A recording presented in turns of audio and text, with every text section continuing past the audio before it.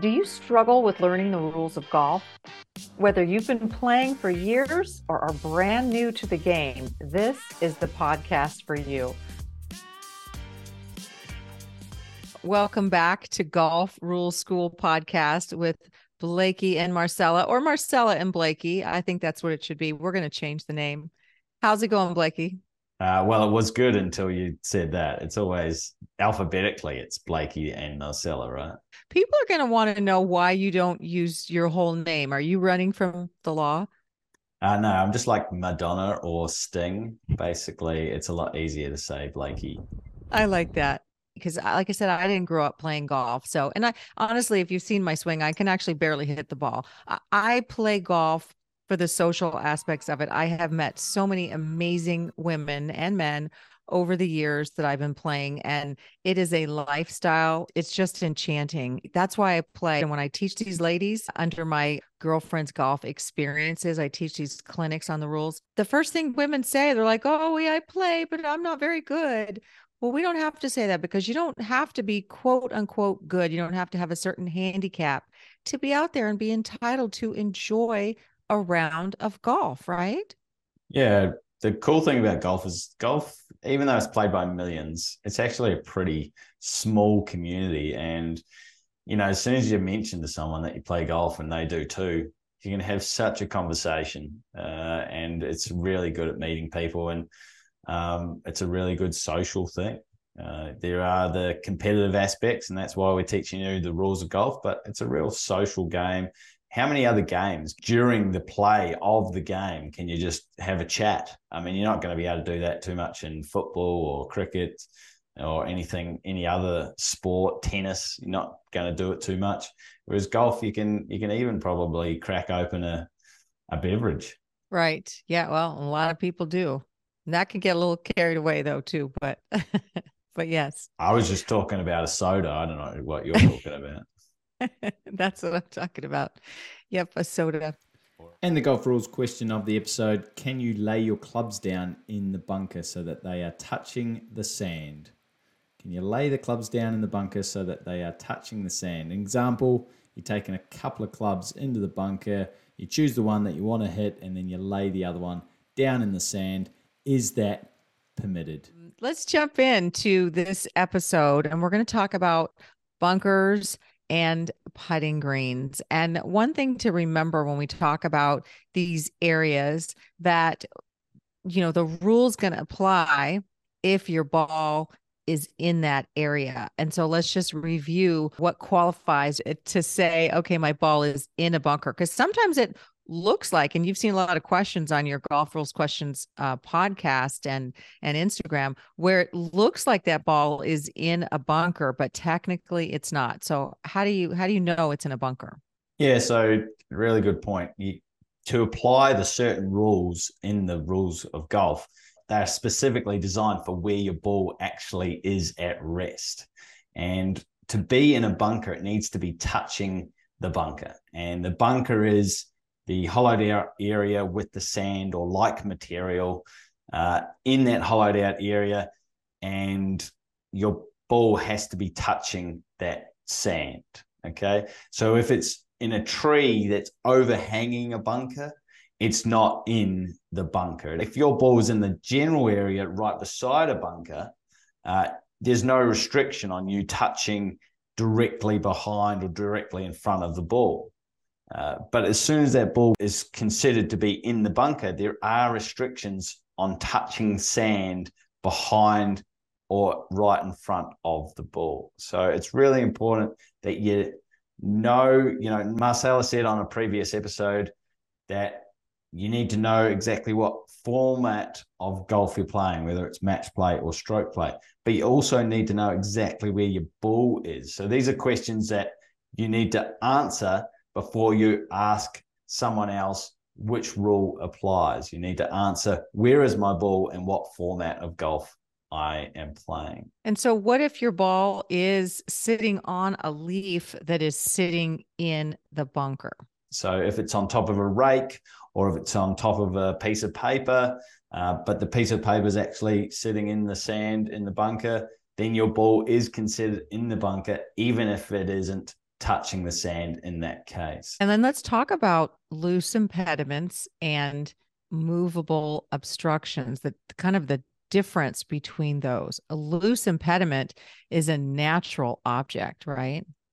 Yeah, a loose impediment like a stick, a pine cone, a piece of grass, all that are unattached. They're not attached to something that's growing. So a piece of grass, if it's attached to the ground, then you're not allowed to pull that out. It's not considered loose. A pine cone that's attached to a tree, it's not considered loose. But as soon as it's fallen off the tree, or as soon as that grass has been cut, it's now considered loose. It's still a natural object, and thus a loose impediment. And you can move loose impediments anywhere on the course. Anywhere on the course, you can move loose impediments.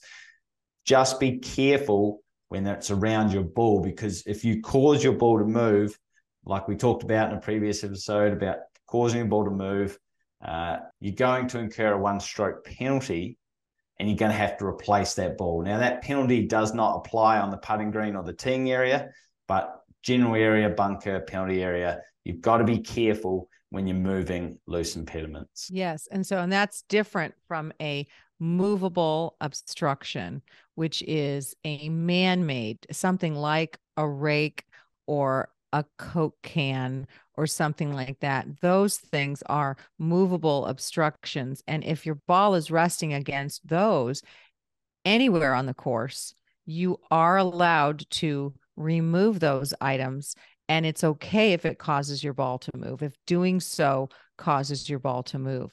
It's a good idea. It's a should to put a marker down next to your ball before you go ahead and move that rake away or whatever that object is, that movable obstruction. It's a good idea to do that, because then you're going to have to replace it on the original spot, and you know exactly what that original spot, because you've put a T in the ground or a marker down. But so that's the main differences between a loose impediment and a movable obstruction. Exactly right. A movable obstruction, you're not going to be penalized if you cause your ball to move in moving a movable obstruction, which, as you said, Marcella, is an artificial object, man-made, just like a piece of paper or a water bottle. Yes, or tequila bottle, whatever it is, right? Depending on who you are. And do take a peek in the USGA book or app at the definitions and look those up, because you'll be surprised at the things that will be included there under loose impediments versus movable obstructions. Do take a peek at those definitions, because it's kind of interesting to see some things came from a natural product, but now they're not, because they were made into something. So we get into that, like a wood tea. Well, wood is natural, but it's a tea. So it's man-made. Yeah, spot on. Now, getting back to bunkers, I find the best way to play out of a fairway bunker is to try and hit the ball first and not the sand. Whereas in a greenside bunker, I would splash the sand. So smash the sand and the ball pops up, rather than trying to actually hit the ball. But we're not here to give you golf instruction. We're here to give rules of golf information. And when your ball is in a bunker, there are certain areas that you're not allowed to touch. So you're not allowed to test the sand with a club or your hand or the rake. You're not allowed to test the sand to see the consistency, the depth, etc. It doesn't say anything about your feet. So you can go in and firmly place your feet. And if there is a bit of testing in doing so, that is okay. But you're not allowed to ground or touch the sand right behind the ball or immediately in front of the ball. You're not allowed to touch the sand in a backswing. So we talked about a stroke, and the stroke is the downswing. Well, the backswing in a bunker, you're not allowed to touch the sand, but the downswing, you are allowed to touch the sand. So in the stroke, you can touch the sand, but not in the backswing. And you're not allowed to touch the sand in taking a practice swing in that same bunker that your ball is currently lying in. Yes, and we are showing B-roll of bunker shots and some of these conditions on our YouTube channel, as well as Blakey showing you the proper way to rake a bunker. And you'll be surprised at this, because he's like a greenskeeper in the way he's doing it, but more people should pay attention to that, because there's really almost nothing more frustrating. I know you said it's really frustrating when someone takes your ball in play if you're hit it the wrong fairway, but I think even more frustrating is you walk up to a bunker that there are just footprints everywhere and people did not take the time to properly rake it. It's just not fair. The worst thing about that is when they take a divot and they rake the divot and they rake their stance, but then they don't rake their footprints as they're walking in and out of the bunker. That's the absolute worst. You know, if you're going to go in the bunker, you've got to leave the bunker how you found it, as if the golf staff have just been there and manicured it perfectly. And then also, if there are other footprints there from other people that have been inconsiderate in not raking, rake them as well. You know, take the time to rake those footprints, rake your own footprints, especially when you're getting in and out. Maybe it's a small slope that you've walked in on. Rake those as well. That's most likely where someone else's ball is going to come to rest and be a horrible lie and a horrible shot. Now, I know we said that sometimes you've got to accept the challenge, and that is true, but we try and be, at the same time, we try and be considerate of other people and their play. And it doesn't take much for us to just go and rake a bunker. Exactly. And sometimes you're going to find your ball in that bunker in a lie that you don't like. It could be because there was, this footprint or multiple footprints or whatever.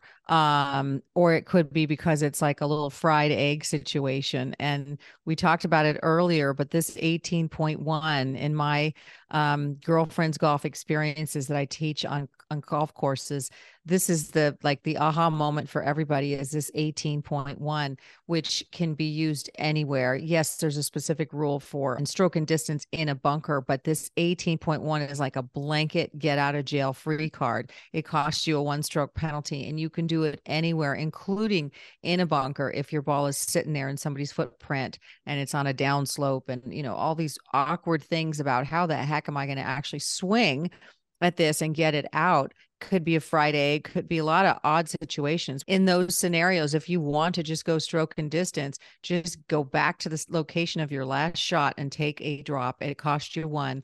And I think that's the big aha moment. And believe it or not, this is a funny story. Sometimes they learn this in my clinic, and they get a handout showing like the rule number and how that all works and why it's okay.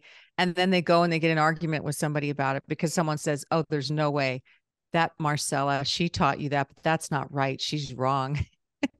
Because they've been playing for 37 years and they've never known that or didn't realize it. And a lot of men just don't want to do it because they don't want to learn, lose the distance. It's called stroke and distance. They don't want to lose the distance. Well, if a guy's hitting at 220 yards, I get why you don't want to lose the distance when you see the fried egg in the bunker, but we're not necessarily hitting it as far. Or you could be male or female and you hit a little 60-yard shot that plugs.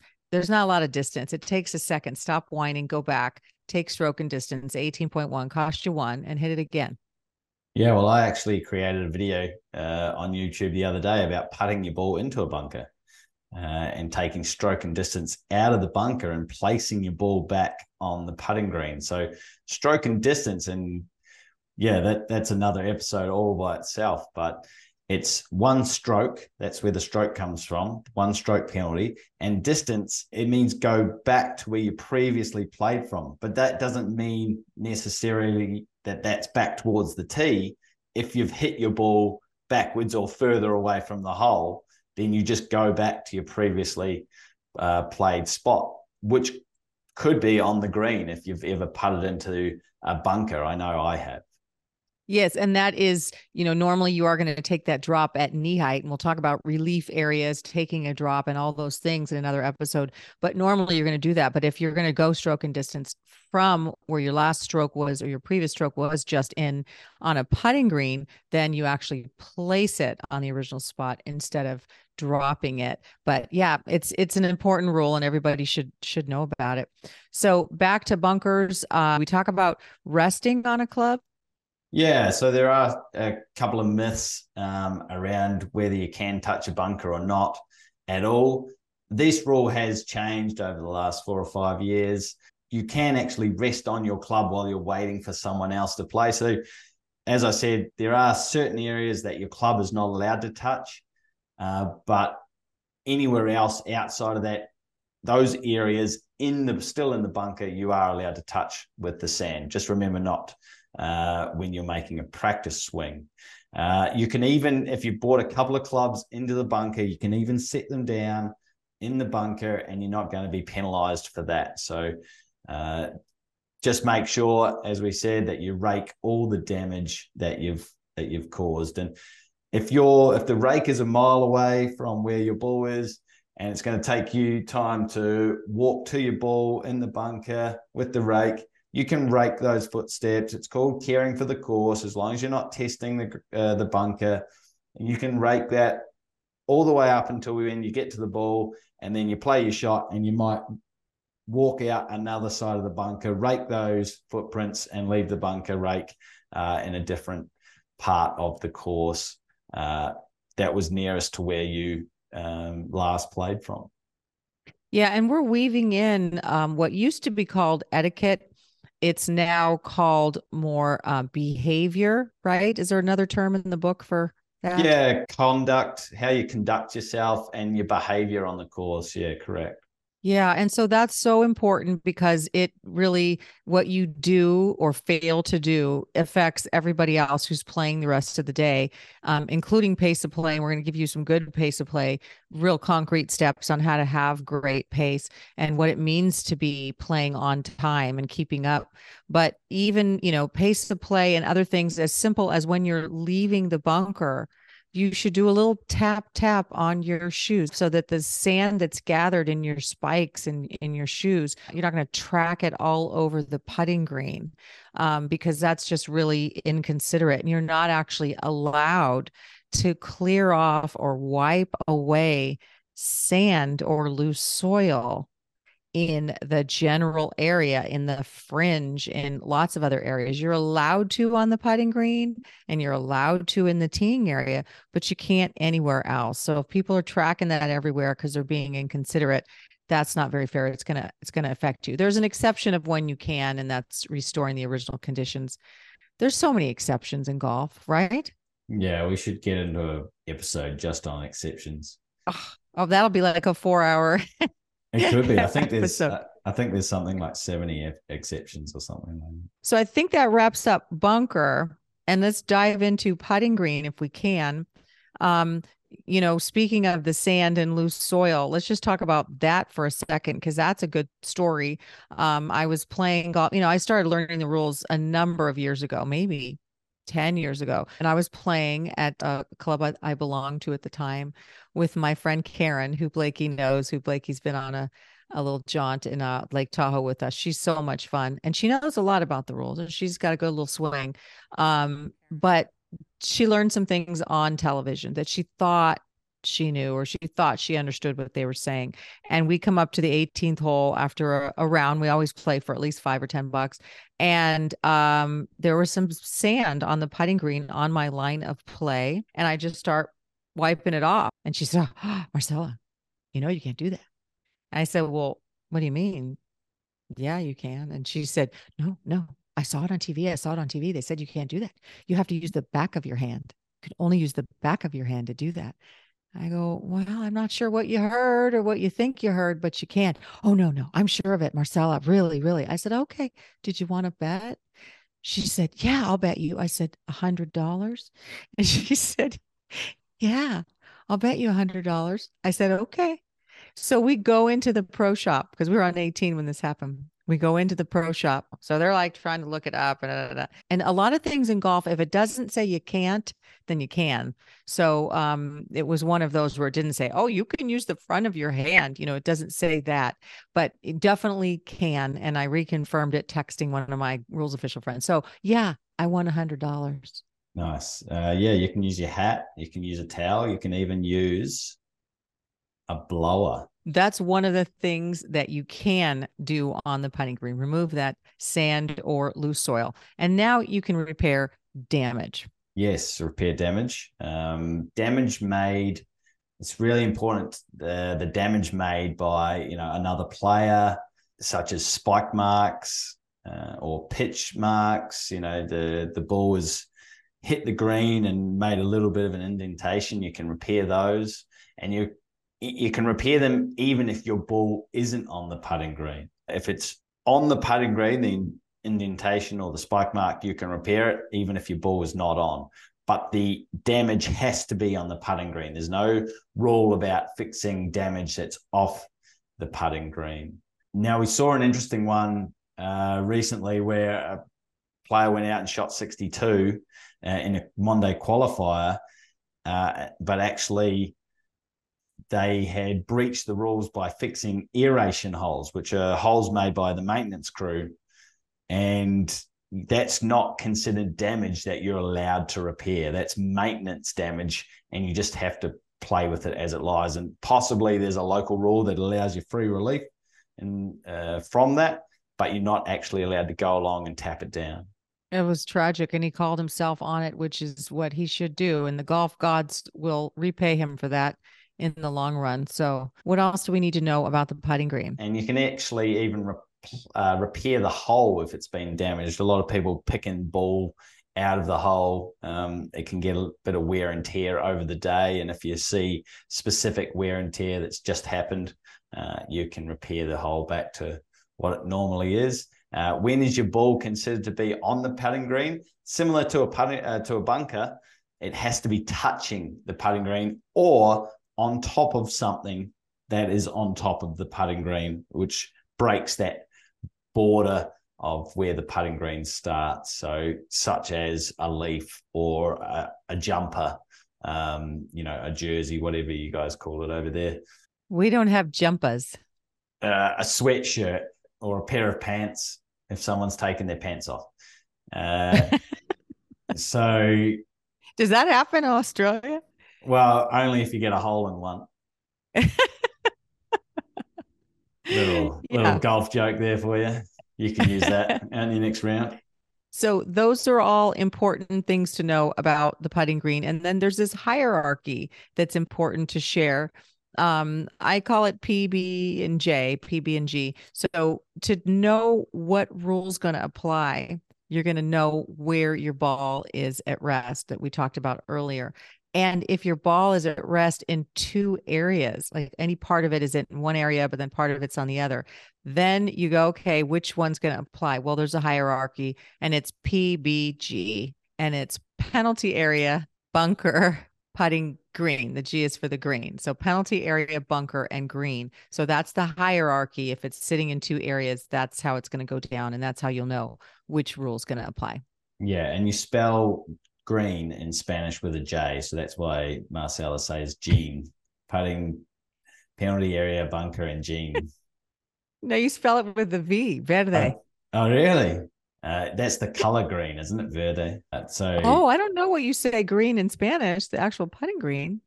Well, it would be the same. It'd be the same. If it's the same in English, then it has to be the same in Spanish. Maybe somebody could comment and give us the answer to that. No, so there's I'm more not rules. Putting that in this episode. Flag stick is probably the last thing that we'd want to talk about on the putting green. There is this indicator stuck in the hole that, because you're not going to be able to see where the hole is 200 meters out or 400 meters out. So there's a flag stick on the putting green in the hole that tells you where the hole is on the putting green. And there's rules around the flag stick. When you're putting on the green, you can leave it in any time. You can have it out when you're playing any shot. You can have the flag stick taken out, and you can also have it attended. An interesting English word used for having someone hold or be close to the flag stick, and they can take that flag stick out, and they must take it out if it's being attended. There's no option there of, I'll leave it in or I'll take it out. It's if you are having the flag stick attended, it must be taken out so as not to influence where the ball is going to come to rest. What you do around it, there's some behavioral things with flag stick you might want to mention, Marcella. I like to, on the first green, really kind of get to know the people I'm playing with and ask them, oh, hey, how do you like the flag stick? Because now that we have that choice to leave it in, I like to say, hey, how do you like it? Do you want it left in or not, even on the short ones? And if everyone says, yeah, we like them left in, great. It makes it a lot easier. And some people will go, no, anything shorter than 15 feet, I like it out. So just kind of remember that. And then when you're playing that next, all the subsequent putting greens, kind of know what to do. And then that first person who holes out should probably make their way to that flag stick that's on the ground and pick it back up slowly, not making a big commotion, not stepping on anyone's line, but kind of get ready to be the person who replaces it. Because once all four of you have putted out, someone needs to grab that flag stick. And it shouldn't be the person who just finished, right? For pace of play, you want to be someone who's putted first or second out, kind of grab it and replace it. Make sure you're replacing it right in its spot. Don't half-ass it, because that becomes a problem for damage. And then also, if it's a windy day, it could blow out. Did you see the Barbasol over at Keene Trace Champions Course, the Barbasol tournament? I think it's hole number 14. It has the world's tallest flag stick. I haven't seen that, but I do know a couple of courses down under that have a really long flag stick for situations where it's very hard to see the flag stick because the green is down in a bowl until you are basically walking onto the green. So they have a tall flag stick so you can see it from 100 meters out, that type of thing. Yeah, I thought it was illegal. I thought there might be a limit on how tall, because I played it when I taught a clinic over there for the ladies at Keene Trace a couple years ago. And I really thought, like, oh, this can't be legal, but it's legal. Yeah, I mean, there is no limit on how high or how short a flag stick can be. Right. All right. We're going to leave it at that today. We're going to answer the golf rules question, though. Hopefully you know the answer and you have learned it in this episode. Can you set clubs down in the bunker that your ball was lying in? And the answer, yes, you can set clubs down in the bunker that your ball is lying in. It is allowed. So if you have more questions on the rules of golf, feel free to post them in the comments here on the podcast, on our website, golfrulesschool.com, and post a review if you're liking what you're hearing. We'll see you guys next time.